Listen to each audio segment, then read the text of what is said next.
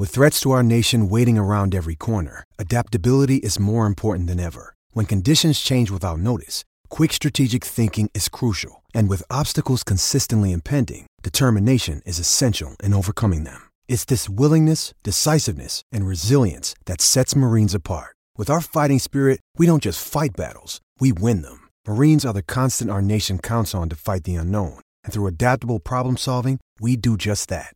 Learn more at marines.com. When you need mealtime inspiration, it's worth shopping Kroger, where you'll find over 30,000 mouth-watering choices that excite your inner foodie. And no matter what tasty choice you make, you'll enjoy our everyday low prices, plus extra ways to save, like digital coupons worth over $600 each week. You can also save up to $1 off per gallon at the pump with fuel points. More savings and more inspiring flavors make shopping Kroger worth it every time. Kroger, fresh for everyone. Fuel restrictions apply. How's it going, Buff Nation? Welcome into the DNVR Buffs podcast. We are, of course, presented by the American Raptors at Infinity Park. Head on over to AmericanRaptors.com, stream all their games, or grab a free ticket. You can also check out our weekly DNVR Rugby podcast, hosted by our guy, Colton Strickler. He's got exclusive interviews with athletes and coaches. You can also learn rugby with Colton's 101 Rugby podcast. Make sure you subscribe there. My name is Jake Schwanitz. We have a loaded show today. Tons of stuff to get into. A little bit of breaking news off the top. We've got some awards from the CU football banquet that we will talk about. We also had a basketball game last night. CU prevailing over Yale 65-62. We'll get to that. Then we'll get into our Pac-12 recap, which is sort of going to be all over the place because we've got coaching updates at Arizona State, at Stanford. We also have some news from Auburn that's relevant for CU and some more Deion Sanders talk that we will get into. And then we get into the meat of the recap. We start talking about the playoff, the Pac-12 championship game. So as I said, tons of stuff to get into. Hope you are all doing well, having a great day, a better day than me at least. Got to do a bunch of car work this week. Got to change the brakes, got to change the insurance, got to register the car. Man, being an adult sucks, so we are going to procrastinate that and talk about some football. And we start off here with the breaking news that just came down minutes ago. It is just about 6 p.m. on Monday. Casey Roddick, the team captain for the Buffs in 2022. He has spent the last 5 seasons in Colorado. He is entering the transfer portal as a graduate transfer. Because he is entering as a graduate transfer, he is allowed to enter the portal immediately, something that isn't allowed for all other players until December 5th for regular transfers. Just looking back on Casey's career, he joined the team in 2018, redshirted, played in all 12 games in 2019, started 2 against Arizona and Oregon. As a sophomore in 2020, he started all 6 games at guard, played in every snap in 5 of the 6 games. He missed 10 against Stanford, was named to the an honorable mention for the All Pac-12 team that season. 2021, played in all 12 games on the offensive line for the Buffs and started the final 10. This is a guy who's been through a lot. He overcame COVID, had some complications that occurred from that during the pandemic, responded well, took back his position on the field. If I'm remembering correctly, his page on the roster hasn't been updated yet. But if I'm remembering correctly, he started all games for the Buffs this season. He was moved around a lot, moved to tackle at times as the Buffs were trying to figure out who to start at quarterback earlier in the year. He represented CU at the Pac-12 Media Day in July this year. Just a great guy, too. Someone I really enjoyed talking to. A true leader of this team. Was not afraid to say what had to be said. I think back to that Air Force game. His comments in the post game it was a tough year. It got worse, but just how sick of the losing he was already at that point. So we wish Casey the best as he moves on to his next venture. As I mentioned, he was a great interview. I love talking to this guy. So he is going to be missed in that regard, off the field and also on the field for the Buffs. We'll see if Casey can land somewhere that can really help out his draft stock, though. If he can put together a nice season of film next year, then that would do wonders for his draft stock. I don't know if I'd call him a draft prospect at this point, but he is certainly one of the better offensive players for the Buffs, or was one of the better offensive players for the Buffs. And he moves on. We're going to stick with football here because the team had their banquet on Sunday. Tons of team awards given out, including team MVP, offensive player, defensive player, special teams player, outstanding freshman. We'll get into most of these. And we start off with the Zach Jordan Award. It's given to the most valuable player every season for the Buffs. This year, Josh Chandler-Semedo earns the honor. He had a great year and came in really what he's set to do. He led the team in tackles with 95 total tackles, had 11 for a loss, 2.5 sacks. He had 1 interception, 1 pass defense, 1 fumble recovery also. I think he filled that void that Nate Landman left in the middle of the defense, at least on the field, really well. He was also a great leader for this team in terms of stepping up to the podium and to the mic after games and during the week to answer the tough questions. Well-deserved, I would say. In terms of outstanding offensive players, the John Mack Award, they give this one to Alex Fontenot, who really came on strong in the back end of the year. Of course, battled through injuries after that Air Force game, but really, really turned it up for the Buffs in his final few games. Finishes as the team's second leading rusher with 315 yards. He averaged 4.9 yards per carry. He had a team-high 5 rushes for 20 yards plus. He also caught 6 passes for 56 yards. He wraps up his Buffs career with 1,558 rushing yards. It places him 29th on CU's all-time list. And he also scored 84 points. That puts him 67th on CU's scoring chart. In terms of all-purpose yards, 1,829, with 46 receptions, ranking 68th, tied for the 12th most by CU running back.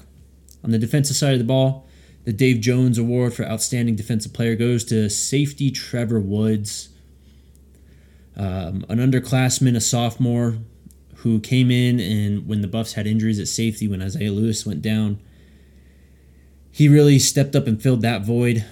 He finishes the year with 84 tackles, 66 solo. He also missed the final 2 games due to injury, or he was back. He missed the 2 games before that, I believe. He recorded a team-high 11 touchdown saves and added 8 third-down stops, 5 passes broken up, 2 forced fumbles, and an interception. The biggest play, potentially of the Buffs season, too, also coming from Trevor Woods, that pass breakup in the end zone against Cal to solidify that win. The Bill McCartney Award for Special Teams Achievement goes to Torrin Pittman. We'll run through a lot of these much quicker here. Lee Willard Award for Outstanding Freshman. This goes to Van Wells. Could have easily gone to Jordan Tyson too, but Van Wells, a great season from him coming in as a true freshman to solidify the middle of Colorado's offensive line. The Darian Hagan Award, this is given to the most dynamic offensive player. That was given to Jordan Tyson. Don't need to tell you guys too much about him. He's just phenomenal. Of course, went down with the injury and hopefully back early enough to make an impact next year for the Buffs. The Deion Figures Award for the most dynamic defensive player went to Nico Reed. Tom McMahon Award for dedication and work ethic to Daniel Arias and Guy Thomas. The Offensive Trench Award, the most outstanding blocker, went to Brady Russell. And the Defensive Trench Award for the most outstanding defensive lineman goes to Jalen Sami. Some academic awards. The Dean Jacob Van Eck Award for academic excellence goes to Joshua Gustav, the outside linebacker. This is one of my favorites. The Tiger Busey Award, inspiration in the face of physical adversity, goes to Deion Smith. Well-deserved there. Of course, the scary situation on field that we watched take place against Cal. He bounces back and gets back on the field for the Buffs. I think he ended up being the leading rusher on the year. And then speaking of Casey Roddick, he earns 2. The Eddie Crowder Award for Outstanding Team Leadership went to him, and the best interview selected by the media went to Casey Roddick. The Buffalo Heart Award that's selected by the fans, that goes to Brady Russell. And that pretty much puts a bow on this season for the Buffs. If you want to get into the stats real quick, JT Shrout's going to end the year as the leading passer. Only threw 7 touchdowns, 8 interceptions, 1,220 yards. Owen McCown ends the year 57% completion, 600 yards, 2 touchdowns, 2 interceptions. As I mentioned, Deion Smith is the leading rusher. 393 yards on 83 attempts for 4.7 yards per carry and 2 touchdowns. He also added 11 receptions for 84 yards. Anthony Hankerson came in third, Offerdahl in fourth. Leading receiver on the year, Jordan Tyson, of course, only put up 22 receptions, 470 yards, and 4 touchdowns. He missed the final 3 games of the season, of course, due to injury. He would have been on pace for much, much more. Montana Lamonius Craig comes in second place, 23 receptions, 359 yards, and 3 touchdowns himself. Already went over Josh being the leading tackler on the Buffs defense. He's also the leading sack guy for the Buffs this year. Nico Reed has the most interceptions this season for the Buffs with 2. Also led the team in passes defensed. And then Trevor Woods led the team in forced fumbles with 22. That being said, man, as I said, there's tons to get into today. It's a packed show. Let's get on to this basketball game from last night. The Buffs win 65-62. It was really close down the stretch. I believe CU was a 9-point favorite coming into this game. They obviously do not cover. They struggled defending Yale's John Paolakidis. He went off for 22 points, hit 8 of his 12 field goals, and was 6 of 8 behind the arc. He was a terror for the Buffs. As a team, Yale only hit 7 of their 20 3-pointers. But it was a low-scoring game, and they were in it until the very end. On the Buffs side, Tristan Da Silva, probably his best game of the season so far, came out really aggressively, and it's something he talked about in the post-game, was that he and Coach Boyle had these conversations about Da Silva trying to be more aggressive and doing more as a scorer for them. He leads the Buffs in this one, 20 points on 8 of 15 field goals. He hit 1 3. Was 3 of 5 from the line, had 6 rebounds. That was a team-leading figure there. KJ was doing some things too. The handles were on display. He hit 1 3, but was only 4 of 10 from the field. He did have 3 assists also. 2 turnovers too. Only 18 turnovers for the Buffs in this one. They were really clean holding on to the ball. Yale was just feisty, man. I mean, early on, it was, I can't remember exactly. It had to have been a 10 to 12 point lead that the Buffs had. And then Yale hit 4 3-pointers in a span of like 2 minutes, closed the gap immediately there, which I can't remember exactly at halftime. Well, here it is. It was 38-28 at halftime, a 10-point lead for the Buffs. Yale actually outscores Colorado in the second half, 34-27, but it wasn't enough to win the game. Some other guys, Javon Hadley came back. It was nice to have him back. Coach talked about him and just what he brings after the game. He had 13 points, was 5 of 6 from the field, also added 5 boards. The team just really missed his physicality and toughness when it comes to rebounding the ball, defending under the basket, making plays on the scoring side under the basket too. The Buffs really missed that the last 2 games, especially when Da Silva went out in the Boise State game too. Not having Hadley or Da Silva was pretty critical for the Buffs. Both guys are back healthy now, it seems. Luke O'Brien continues to struggle. He had 0 points, was 0-2 from the field. Not really sure what's going on there. That was someone who Tad really talked up coming into the season as the team's best shooter. Nick Clifford hasn't really done too much either compared to last year. Only 7 points last night. If you can just get some of these guys to really step their game up and play at a more consistent level on the bench. I know Nick's a starter, but if you can get Luke to play some good minutes. Hadley, as I mentioned, came off the bench. He played some good minutes. Gabadon started in his place. Gabadon didn't have a great game against his former team. He was feisty on defense and making some plays, those smart basketball plays that we see him make, but only 2 points for him. He did add 5 rebounds, though, and 2 assists to that. Ethan Wright came in. He wasn't really hot last night either. He did hit a 3. In the moment, it was big, but only ends up with 5 points in the game. just going to the post game and what Coach had to say about the performance. He really praised Yale, saying that they're a really good team. And something that I saw talked about on Twitter today that he mentioned too. I mean, he really loaded this schedule up. Didn't say he necessarily regretted it, but just said that, man, this team's really in the thick of it right now. You got 2 league games coming up this week. You got Arizona State on Thursday, Washington on Sunday. So still big games to come. And then, of course, next week, the game against CSU in the CU Event Center. So still tons of big games to check off for the Buffs before they really get into the thick of it in Pac-12 play. In terms of the press conference, I think that's really it. Coach also talked about the shooting struggles. I mean, it's an area that the team struggled in last year under the basket in terms of their layups. They were, I think, 15 of 31 last night too. So still struggling in that department. They struggled to hit threes too. Coach feels good about the threes, the looks that they're getting at least. It's just a matter of hitting the shots. But he did mention the toughness that this team needs, or that certain players need, in order to finish better under the basket and give CU some of those more easy high percentage baskets. He also ended it, a question from Pat Rooney from the Buff Zone. He asked him about Coach Sanford and just all the noise surrounding CU in the head coaching position right now.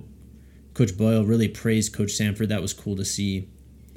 But as we all know, I mean, Coach Boyle's a huge football fan, and he mentioned that multiple times talking about this and just hoping that this roster can stay together, keep these young players together as we move on into the uncharted.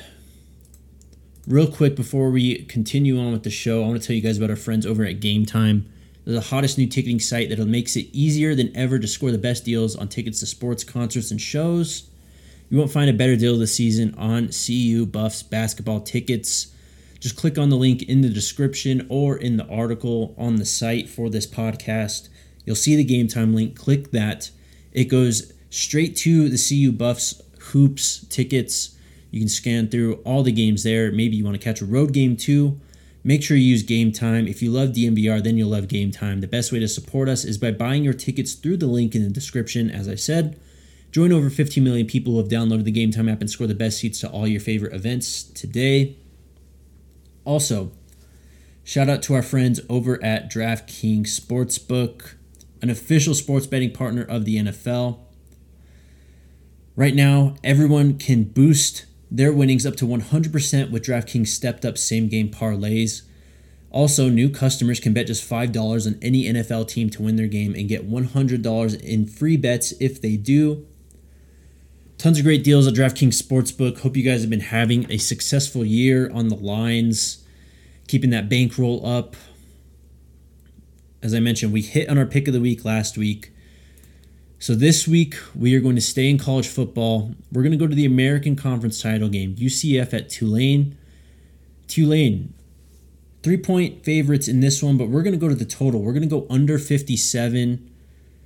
This line was set really low when they initially played. I took that over. That one hit, but now it's set pretty high at 57. We're going to bounce back and try to catch the wave on this one and go against what the line says. We're going to go under the 57-point total. Download the DraftKings Sportsbook app now. Use code DNVR. Place a $5 bet on any NFL team to win their game and get $150 in free bets if they do.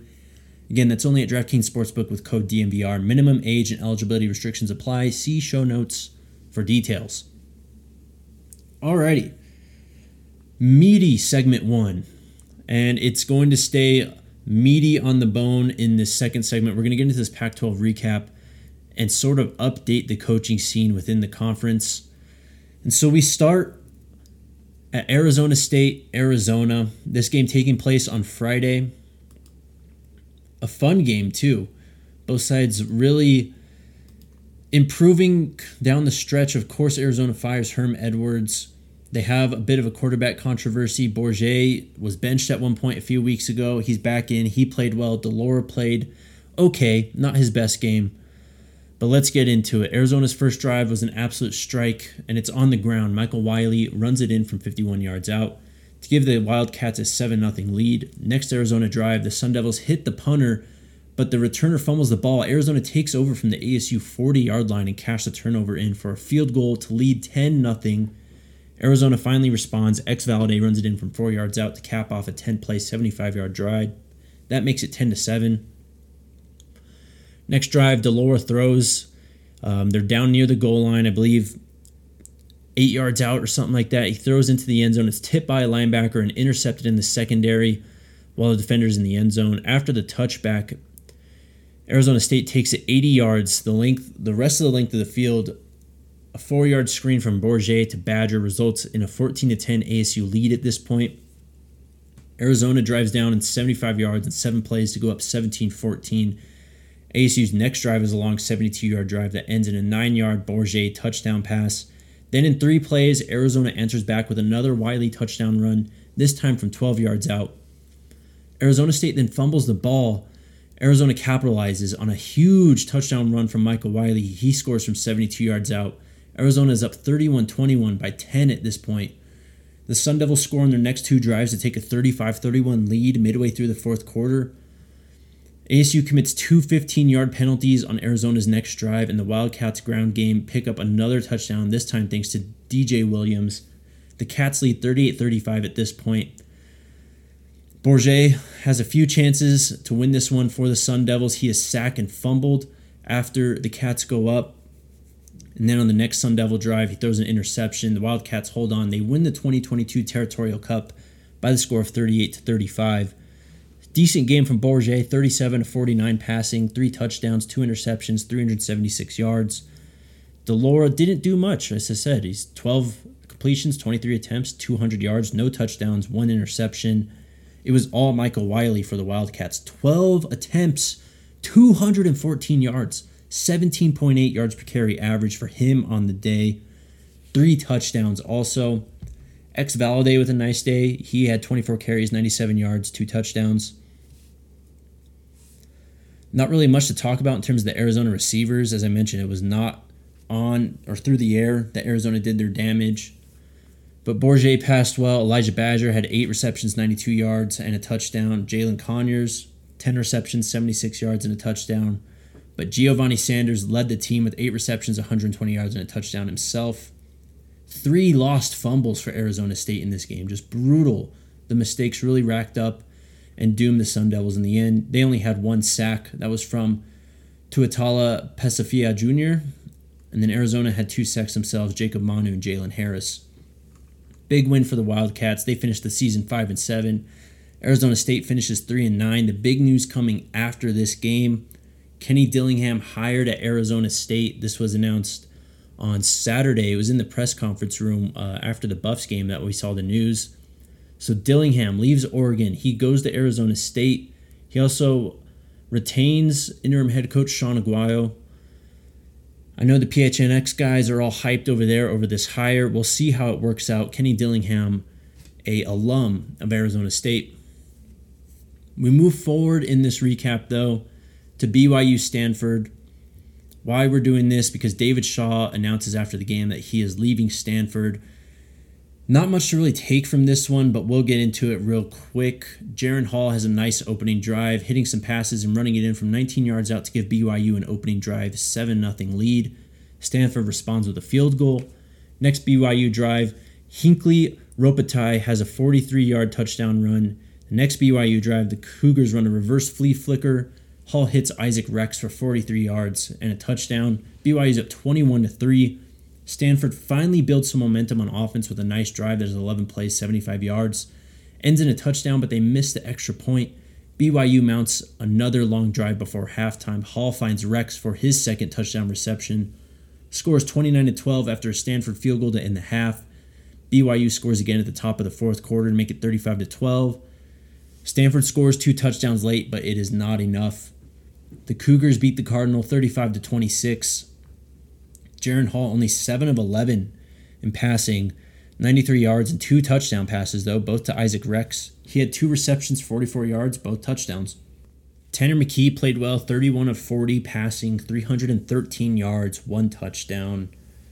Leading receiver, Bryson Tremaine, 11 receptions, 130 yards, 1 touchdown for the senior wide receiver.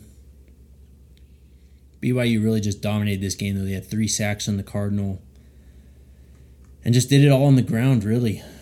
358 rushing yards as a team, 50 attempts, that's 7.2 yards per carry. 3 runners scored touchdowns. Jaron Hall had 11 attempts, 69 yards, and a score. A dominating win for the Cougars, but the big news, of course, as I mentioned, David Shaw leaves Stanford. Just seemed like he was burnt out, too. If you watch what he said after the game and just how he's feeling and the toll that coaching, being a head coach, takes on not only the person, but the family surrounding that coach, it just seems like it was time for Shaw to take a step back. Hopefully we see more of him. I really enjoy him when he's on television talking football. Maybe we see him there. Maybe he makes a return to coaching at some point. He is still a fairly young guy, I believe. Just looking it up right now, he's 50 years old, so he definitely has enough time to get back into the coaching game if he wants. A really solid football coach. I think someone that just got hampered by those transfer rules that Stanford has. CU fans, you guys know plenty about that. But Stanford has it just about the same, if not worse, with their academic requirements. We'll see. This program's really in flux now. It's going to be a huge hire for them. They also have to adapt as a university to this ever-changing college football scene, but it is Stanford, so we know that academics play a huge role there. We're going to kind of stick with the coaching carousel here. We'll get to the rest of the Pac-12 recap, but Auburn also hired Hugh Freeze away from Liberty. Liberty, blown out by New Mexico State. Obviously, Hugh Freeze had other things on his mind. He goes there. The reason I bring this up is this is a big, big team off the coaching carousel in Auburn, a team that could have potentially gone after Deion Sanders and offered him a fairly competitive package to what CU has offered, rumored to have offered. So good news for you Buff fans. It seems like that's another team that we don't have to worry about. One of the bigger ones, too, in the SEC, where Deion is from and has been coaching at Jackson State. And about Deion, today the news came out that he has acknowledged CU's coaching offer. Interesting stuff because, as you all know, we've heard a lot of noise about this coaching position, about Deion Sanders. And it's nerve-wracking to say the least, because it does seem like we're going to have to wait until after this weekend when Jackson State plays in their conference title game. This report coming from Kyle Mosley. He is a writer that covers HBCU teams. Also has done stuff covering the Saints, I believe, too. But seemed like he got to speak to Coach Sanders today and asked Deion about the rumors. And Deion flatly just said the report is true. So honestly, don't really know what to make of that. He's acknowledging the offer. He's acknowledging Colorado wants him. Didn't downplay it, but also didn't commit to Jackson State in that moment. So encouraging, I guess, if you want to see it that way, but still notable. Before we wrap up the recap this week, I want to tell you guys about our friends over at Breckenridge Brewery, the official beer of DNVR, where beers are on tap and regular seltzers are being sold in the bar. You guys know we love our Breck Brews at DNVR. You can drink some awesome Good Company hard seltzers, the Avalanche Amber Ale, Juice Drop IPA, my personal favorite, the Mountain Beach Sour, or Strawberry Sky Vanilla Porter Jr. You can find all those great beers at Breck Brews Beer Lake Locator. That can be found at www.breckbrew.com. Use that to find a Breck Brew near you. All right, let's start to wrap this show up. We start with the big one this weekend.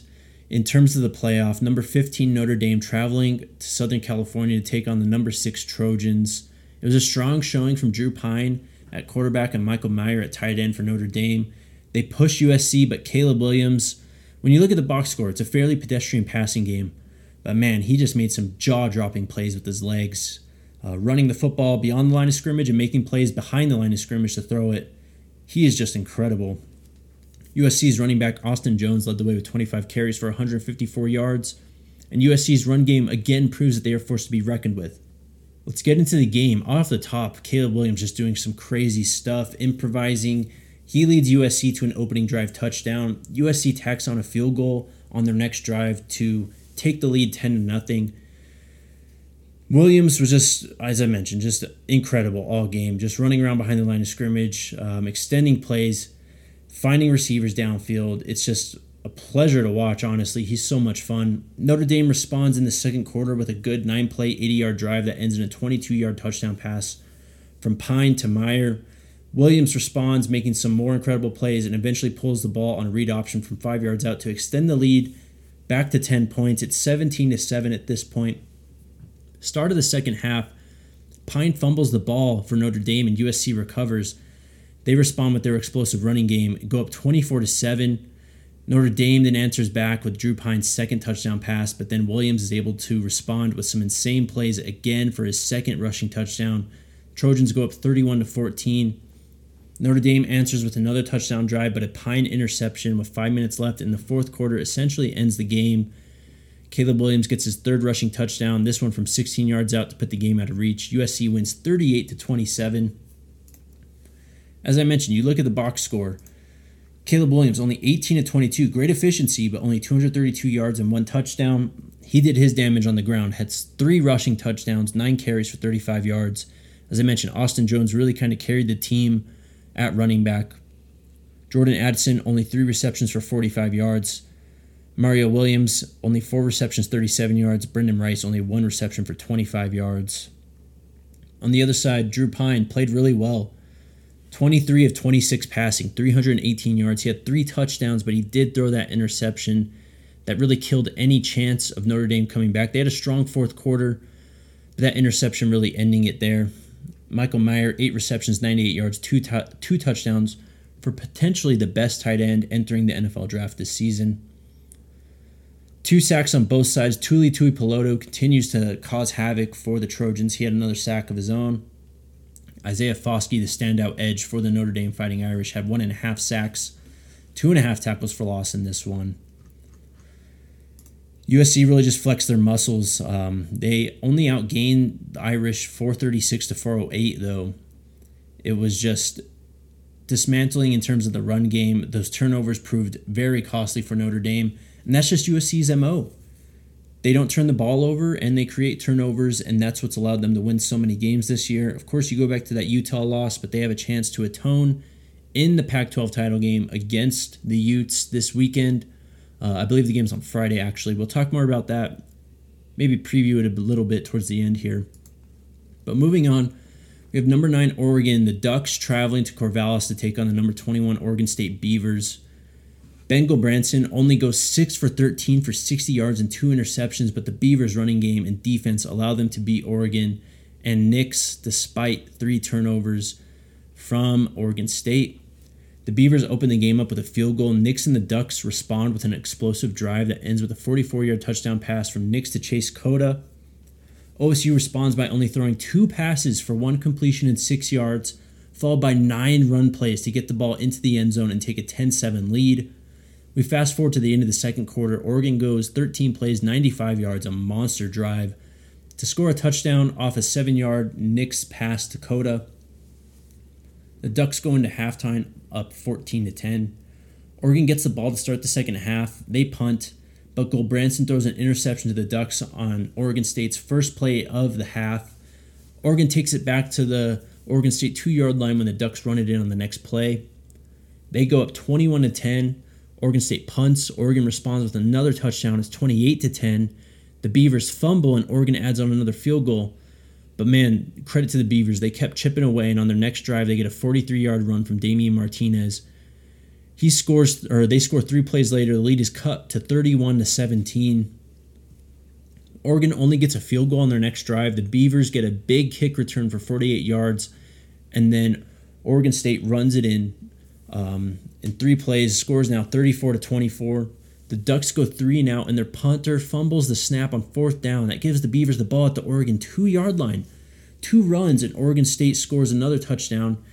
All of a sudden, the lead is cut 34-31. Oregon tries going for it on 4th and 1 at their own 29. They fail to convert. 4 more Oregon State runs, and the Beavers take the lead with just over 8 minutes to play.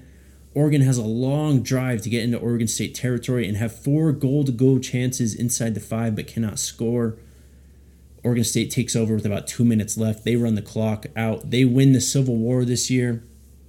The Beavers end the season with the same record as Oregon, 9-3 for both teams. This Oregon State team, the turnaround that they have done has just been awesome under Jonathan Smith. The program that they have built and the toughness that they have now is really something that needs to be accounted for as we go into 23. Damian Martinez had 15 carries, 103 yards, no touchdowns. Jam Griffin had 8 carries, 75 yards. As a team, the Beavers rushed for 43 carries, 268 yards, and 5 touchdowns in this game.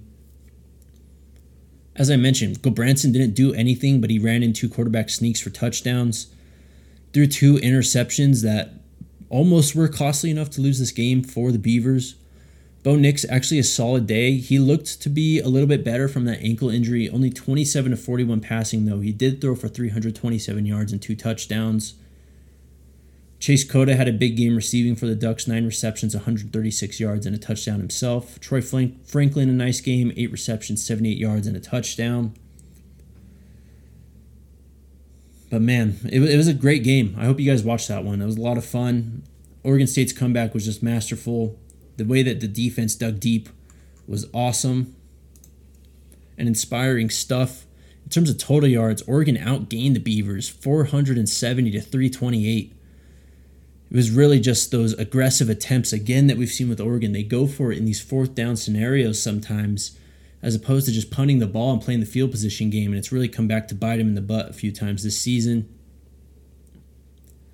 So Oregon's Pac-12 title hopes dashed in the final game of the season, losing to their rival. We move on to another rivalry game, the Apple Cup. Washington, the number 13 team in the country, traveling to Washington State. Washington State opens the game up with a field goal. Washington punts, and then Washington State punts. The rest of the first half is a track meet, however. Penix throws for 2 touchdowns, one from 26 yards out to Jalen Polk, and another from 47 yards out to Rome Odunze. He also runs for 2, a 30-yarder on a throwback pass play, and then a 4-yard touchdown run. Cameron Ward runs one in from 14 yards out. He also throws 2 touchdowns in that span, a 34-yarder to Robert Farrell and a 15-yarder to Nakia Watson. At the half, it was a really close game, really exciting game. This was probably the last Pac-12 After Dark game, I guess, we get until September. Man, that hurts to have that realization. But at halftime, Washington leads 28-27. But then it's all Huskies in the second half. Washington gets the ball first after halftime, and Penix hits Jalen McMillan, and he scores a touchdown from 75 yards out on the first play to put the Huskies up 35-27. Washington State responds 2 drives later after a Washington fumble. Nakia Watson runs the ball in from 4 yards out, but Washington State goes for 2. They fail to convert. The score is 35-33 at this point. Penix throws an interception, but Washington rolls in the fourth quarter with 16 points. The Huskies win 51-33. Michael Penix finishes the day 25 of 43, 485 passing yards. My goodness. 3 touchdowns, 1 interception. Wayne Tualapapa had 13 carries, 126 yards, and a touchdown himself. Penix also added 2 touchdowns on the ground, 5 total for him in this one.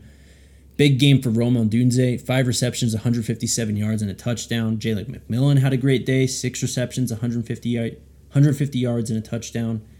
Jalen Polk also had 4 receptions, 82 yards, and a touchdown himself. Cam Ward played fairly well. He went 33 of 52, 322 yards passing, 2 touchdowns. Nakia Watson, 15 carries, 73 yards, and a touchdown, but it wasn't enough. Washington wins the Apple Cup.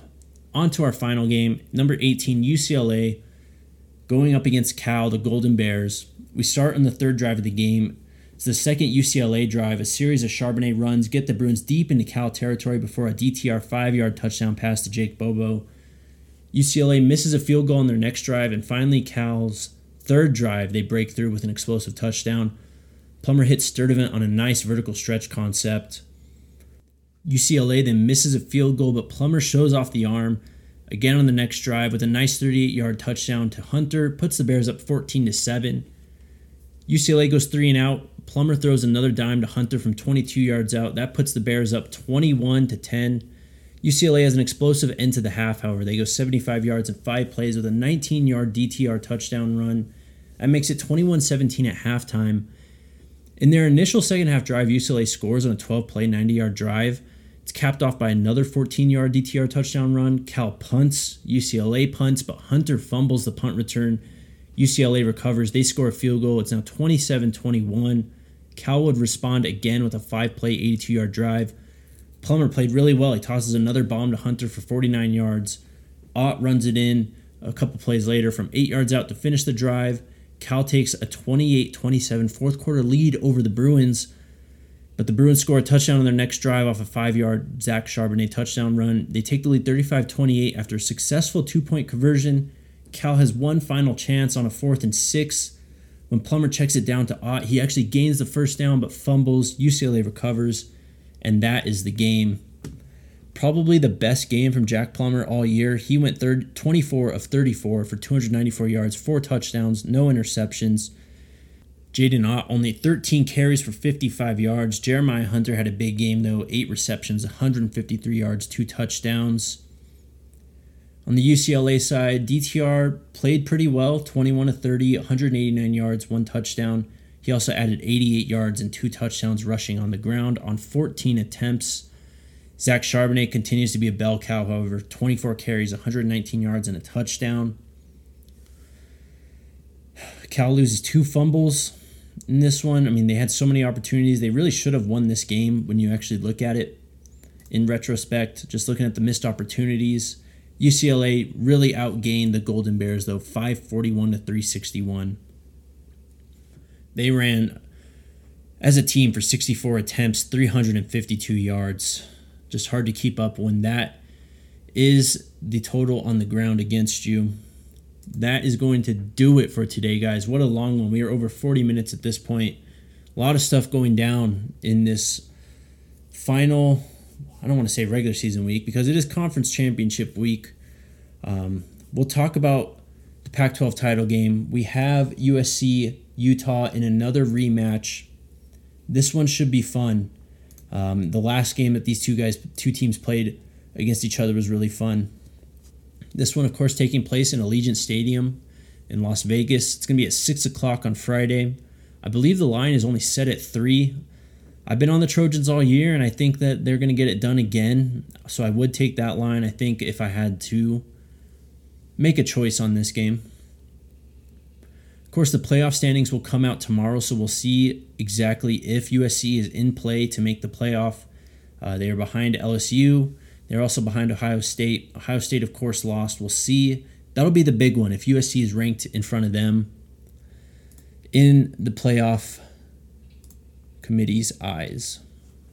Just looking at the Pac-12 standings here, end of the regular season, USC goes 8-1 in conference. They would win. I don't know if the Pac-12 still awards regular season titles, but they would have won that. Washington actually comes in second place.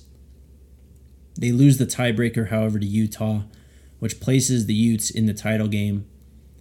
Strong years from Oregon State and UCLA, but they still only finished middle of the pack at 6-3. Washington State below them at 4-5. Arizona State, a nice bounce back for their program this year. They go 3-6 in conference. Cal and Arizona State only 2 wins in conference, and then of course Stanford and the Buffs only 1 win in conference. That's how it's all going to shake up for the Pac-12 this year. Doing these has been a lot of fun. It's been really helpful for me too, just getting engaged on the conference, learning about some players, going into the draft and all that. Hopefully you guys enjoyed these recaps throughout the season. I'm going to get out of here though. Enjoy some Monday Night Football. Hope you all do the same. We'll be back on Wednesday. Till then, Sko Buffs.